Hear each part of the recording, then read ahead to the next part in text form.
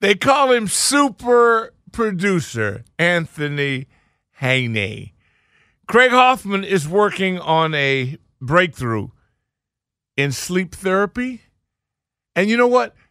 You think that Hoffman is scuba diving? He scubas, right? I can see him scuba diving. Possibly. Yeah, no, I can see him doing that. What about the cryo thing? You think Hoff has done that? Has he done? I think so. I think he's in the cryo vac. Okay. Do you think that he has? Is there got to be a way? Has he frozen himself? Do you think he would do?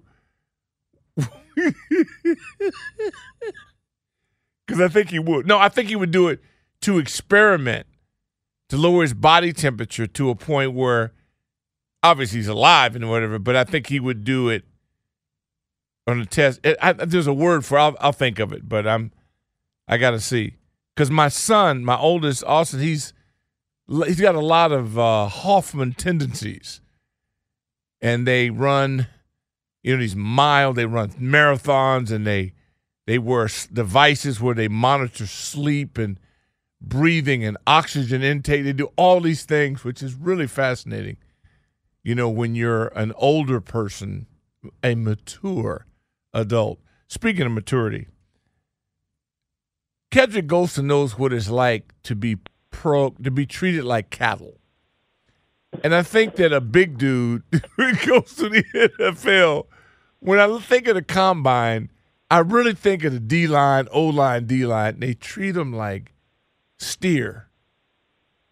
And can you describe for us, Kedric, what it's like at the combine, what Indianapolis is all about for us under 300 pounds when you go through there and they basically strip you down to a jock and you got all these people that are poking you, weighing you, examining you, making you jump, lift, grunt, run. What is that experience like? It's one of a kind, and I think it's something that you don't really appreciate or understand what's going on until you've been out of it. But after you get done with your college season and your eligibility's up, and you decide to make that leap to the next level, you hope you get an invite to the combine. If I'm not mistaken, I think they only invite 300 draft eligible players, and so getting an invite was a big deal. Coming out of college, to be able to get that opportunity to be able to work out and see all 32 doctors, so on and so forth. But, I think the main thing for me was just being prepared for it. So, coming out of Georgia, I went down to South Florida and trained with Pete Bomarito. And so it was a lot, but we were prepared for it. The 40, the vertical, understanding, hey, you're going to get on this table and there's going to be 4 different rooms or 3 different rooms, and there's going to be 10-plus doctors in each room. Some teams have 3 or 4 doctors, and every doctor wants to put his hand on that knee you tweaked in college or that hamstring pull you had. And so it's a lot because when you first get to Indianapolis, if I'm not mistaken, obviously you check in, they give you your bags and stuff like that. Then they immediately send you to the hospital. And so for me, I was in there with all the defensive linemen. And they're pulling people for x-rays, for MRIs, kind of like you said, they'll throw everybody a couple bottles of water and a Nutri-Grain bar. And you sit there for hours, not really knowing what's going on, not knowing if, some teams want different imaging, want different angles, so on and so forth. So it's really a patient and waiting game. And as you take a step back from it, you realize all the while there's NFL personnel watching you. They're watching you interact in this waiting room in the hospital. They're watching to see how you communicate with people, how you act around staff. Are you a gentleman? Are you patient? Or are you just some loud knucklehead that can't sit down and be civilized for a few hours, understanding that this is a job interview? Now, I'm sure anybody that's been in law enforcement or military that's listening to us has experienced something similar. Anthony's probably the only one of us that hasn't had to go. He didn't have to go through this because he had someone go through it for him as he was applying to prep school. He didn't have to stand in line. They had someone stand in line for him, and so we understand that. But I just think that the idea of now why it's necessary, because why I've never really got on my soapbox and complained about this is because if they can make it so that information is shared throughout the clubs and you don't have to do it multiple times, it saves everybody. Because if you can share the medical information, if you don't have to be probed and stuck and stabbed and all those things, I thought it was a general benefit to it. But it's just uncomfortable. I mean, I don't care what anybody says. Not to mention, not just saying the guys, but what women are put through. I mean, it's amazing when you start looking at what you have to go through in these exams or whatever. Then there's the physical testing throughout the whole thing about, the line shoots, the drills, and the physical part of things that you have to go through being tested. How low can you stay? How fast can you be? How high can you jump? And then when you stink on a drill, so you try to double down to make up, so you make up for it on the next drill. What was the anxiety like when you didn't ball out in a particular area? It's one of those things where, leading up to that, right, it's not about football. It's about, how fast can I get my 40, even as a defensive lineman. That's kind of that primary event that everybody wants to see. Obviously, your bench press, your vertical jump, your broad jump. And so when you get to Indy, you're kind of flying in, and some people some people you don't know. You've seen them play on football, seen them play on TV, but everybody's kind of sizing everybody up. Oh, this guy's supposed to be good. This guy isn't good. Oh, he's too small. He's too short. But everybody's saying, oh, man, I'm going to run a 4.5, or I'm going to run a 4.3, I'm going to jump a 37, and all these numbers, right? And so very few people hit those numbers. And so the shot. So there was a defensive end, and I'm not going to say any names, but there was a defensive end. Wait a minute. No, Slim. This ain't that kind of program. No. We the kind of pro. We tell all. We ain't that show to hold back. We tell all. Let me think. Anthony, put your cap on. It had to be during his time. Who was projected? Remember, I think it was the defensive end that was supposed to go to Philadelphia. Because there was a disappointment. Was it Mamula? I'm trying to think. Defensive end that was supposed to have run. If I'm close, then I'll keep going. I'll give it to you. I think you're talking about a defensive tackle. This particular guy was a defensive end. I thought it was a defensive end. Okay, and I'm off. Okay, I'll let it go then. I thought I had this. Okay, go ahead. But so because you're sitting in these meetings, you're sitting, in the waiting room at the hotel and at the hospital, and you're eating together, and you have some NFL and some NFLPA meetings. And so you start talking. He's like, man, I'm gonna run a 4.5. I'm a jump a 37, and so, Oh, he's like Linnell. Okay, I get it. Okay, and I'm like, okay. I mean, highly productive, great player. Okay. Which is important. So, what people don't realize is you're there, they stagger, but you're there however many 3 or 4 days, and you compete the 40, the broad jump, and all that stuff is on the last day, right? So we get there, and he runs like a 4.8. Okay. And he's just so confused, and he doesn't know what happened, because the whole time he was training, man, I was running 4.5, high 4.4s, and I'm thinking, wait a minute, how big was he? He was probably 240. Oh, okay, all right. So he was capable of running 4.5. Okay. Yeah, needless to say, he probably was running 38 yards instead of 40. Right. Okay. If you know what I mean. But okay, I got you. The trainer had him all gassed up, and I just remember the anxiety he had on his face of like, man, I don't know what happened, and that happened throughout the whole combine. Luckily for me, I kind of performed the way I thought I would perform, and I hit my numbers and that I had set to hit out. But at the same token, I think the main thing about the combine is you don't know how things started, and you touched on this, right? It was a way to get all the teams, all the doctors there to do a medical evaluation. Right. So that you wouldn't have to go to, potentially, 30-plus cities to see all these doctors, so on and so forth. That's right. then it morphed into, hey, let's see how fast they are, how strong, how flexible, so on and so forth. And so for me, it's not the end-all, be-all, but like anything in professional sports, I want my people to be prepared for that moment because you know it's coming, you know what's expected, and so I expect you to be ready and primed up to go out there and perform because it's your next step in the process of becoming a professional football player. Because at the end of the day, if you don't take it seriously, then I have to question how serious you are about the game of football, because you're going to be asked when you're a professional to do things that sometimes you don't want to do or you don't feel like doing. And so for me, that's more of a telltale sign. And back before, marijuana was the redheaded stepchild, in the league, it was like, how do you fail a drug test at the combine?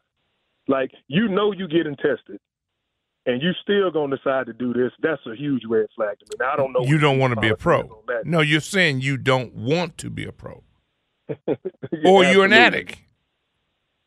Either way, it's just one of those things where, it speaks of having no really self-control or awareness of the situation. But it's a great opportunity. And I remember, Gene Upshaw, before he passed away, spoke with us. And he said, I want you all to take a step back from where you're at now.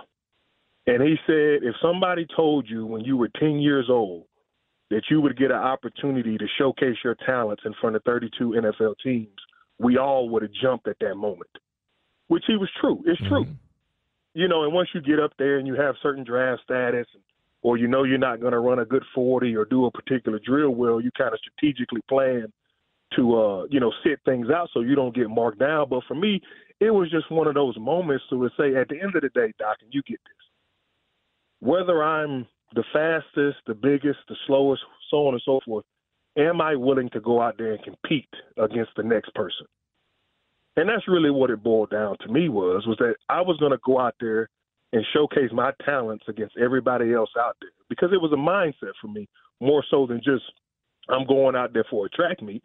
It was an opportunity for me to go out there and compete against the other defensive linemen in my draft class, because that's what the goal was for that day. We couldn't sack anybody. We couldn't tackle anybody, but we could go out there and compete that day. And it was a great experience. Hey, what's up, kid? This is super producer Anthony Haney.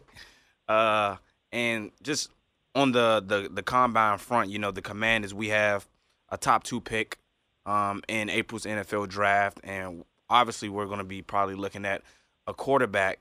But, how much stock do you put into, what we see at the combine, what we see at these pro days compared to, what's already on tape kind of thing like that? Do you have any sense or feel for that? Yeah, absolutely. I mean, first of all, I'm sure Dan Campbell and his staff don't ever want to be picking second in the draft again, right? So if it's not now, then when? You have an opportunity to get one of these top quarterbacks, you got to evaluate them. You got to make your mind up. You got to draft them, and then you got to develop them. That being said, quarterbacks, I've seen guys on one knee throw the ball 80 yards. And then you get out there on Sunday and they couldn't hit the broadside of a barn in the middle of the summertime. So that being said, for the quarterbacks, it's the meetings, right? I can watch tape without talking to a person and see, hey, can he make the throws? Does he have the physical tools? But when I get him in an NFL-style offense playing against NFL-style defenses, can he retain that information? Can he regurgitate that information? And then ultimately, can he put what we're what we're learning on the board and carry that onto the field? And that's not all solely on the quarterback. You have to put good people around young players, especially quarterbacks, to develop them, to nurture them, not to put too much on their plate. But, ultimately, I think when you speak to somebody, you listen to them, you hear how they speak, how they see the game, their background, what's important to them, what's not important to them. You really get a look to see how they will project at the next level. So, and at the end of the day, you want a guy that's going to go out there and compete, and then if he's put himself in a situation where he doesn't necessarily have to throw at the combine, but he can throw at his pro day, then he could do that. But those meetings are A1, in my opinion, for quarterbacks, because they're in front of the whole organization, the general manager, sometimes the owners, the scouts. so on and so forth. And so how do they handle themselves knowing that fair or unfair, they're going to be thrust into a face of a franchise, whether they realize it or not? I was hoping that you could share with our audience what it takes to get over the hump. Georgia has always been excellent, but they recently, over the last decade, got over a hump. And that hump is what took you over Alabama, took you over LSU. It took you from being elite to dominant. It takes you from being SEC champion to national champion. And so I think guys that live through that and see how that's built are invaluable, because most people have never done it. They don't know what it looks like or feels like. So I try to make sure I'm patient enough to explain that to people, because around here you haven't won in so long that you really have forgotten the building blocks, forgot what it sounds, looks like. And that way you get sold a bill of goods. A gypsy comes in, sells you a bunch of moonshine, and you buy into it. And then you leave and your teeth are rotten and, everybody's caught the plague and you're done. This is not simple, and it's not going to happen overnight. But I really believe now that at least you're taking those basic fundamental steps that you have to take in order for it to ever have a chance. And I at least feel comfortable about that. Do you feel what I feel when it comes to that? The first step. Well, I think it's easy for everybody to say the right thing at press conferences, so on and so forth. Yeah. But you want to check their resume, and the new D coordinator is it Joe Witt Jr.? Joe Witt Jr. Joe Witt Jr. And people don't really understand this, right? I don't care if you're 3-4, 4-3, 3-3-5. Yeah, it don't matter. It don't matter. I need a bunch of guys that will throw their body around with reckless abandon. Yep. Because that's the tone setter right there. Yep. Now, once I get that mentality engraved in them, playing with their hair on fire, their motor running, all those cliches that people don't like to hear. Yeah. But you can create a computer program all day to tell you what you should do and what you shouldn't do. Yeah. But like the great philosopher once said, Mike Tyson, everybody got a plan until they get hit in the mouth. The face, that's right. And so when you play with that reckless abandon, and we've seen Dallas's defense, we've seen Seattle's defense play with their hair on fire. Fast and furious. Now, they've had great players, but great players don't win championships. Great teams win championships. Mm-hmm. And so when you have that mantra and that mindset of, I don't care if you in cover 2 and you in zone, you a man 3-4, a shade, a 4-point, it doesn't matter. Are you willing to do this down in and down out as a player? Because that's what you have control over. Now it's up to me as a coach to put you in the right schemes. And so for me, it's a breath of fresh air understanding that the game of football is complicated when you look at it, but it's very simple when you just boil it down to the minute details of it. Because the fact of the matter is football still rewards conditioning and effort. Mm-hmm. Because that's when you're at your best. Mm-hmm. If you're giving effort and you're conditioned, that's 75% of the game right there. Yep.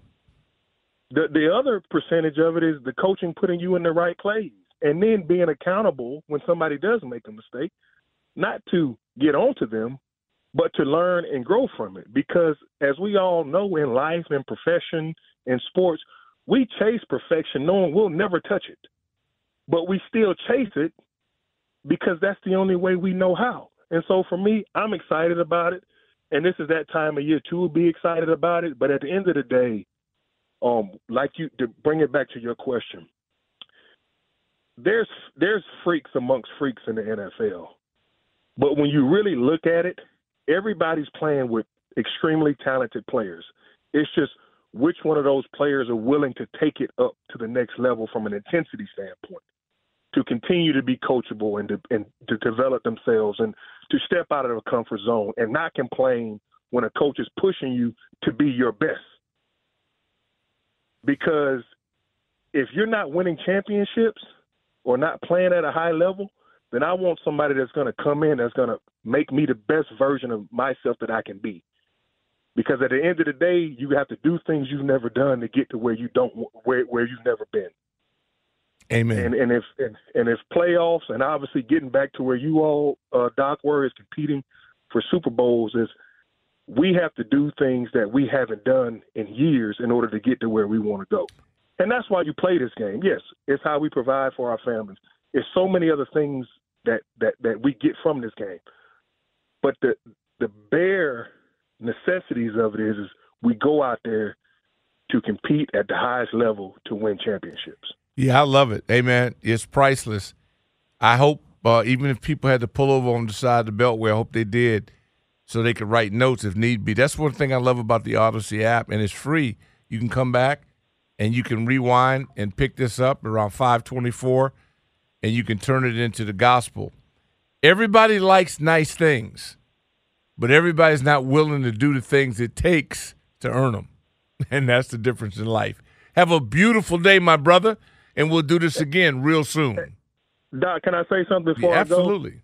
And I'm sure y'all have done this on y'all's stage, but as you know, Mike Sellers is having some health issues. Yes, we opened the show with it, yep. And he's a former teammate of mine, first-class guy. Yep. So I'd be remiss if I didn't say I know he's got a GoFundMe page. Yeah.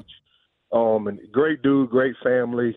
This is one of the things that happens in life that we have to deal with. So, I just ask for people to make sure you lift him up in your prayers, and if you have the resources to be able to give to him, please do. He's a good person, like you said. We all hope we're never in that situation, but at the same time, we'll be in it. Happen. Yeah, we'll be in it. And we opened the show with it, GoFundMe, and we did it. And I don't care if you got a nickel. The only thing you can't use is nothing. So anything helps. A dime, nickel, dime, quarter, it don't matter. Because everything is better than nothing. And your prayers are priceless. And the attention to it, because he can feel that faith is a strength that's insurmountable. So, appreciate that, man. I'm aging, and so I might have missed it. And you covered me. You had my back. But I'm still strong, so not this time.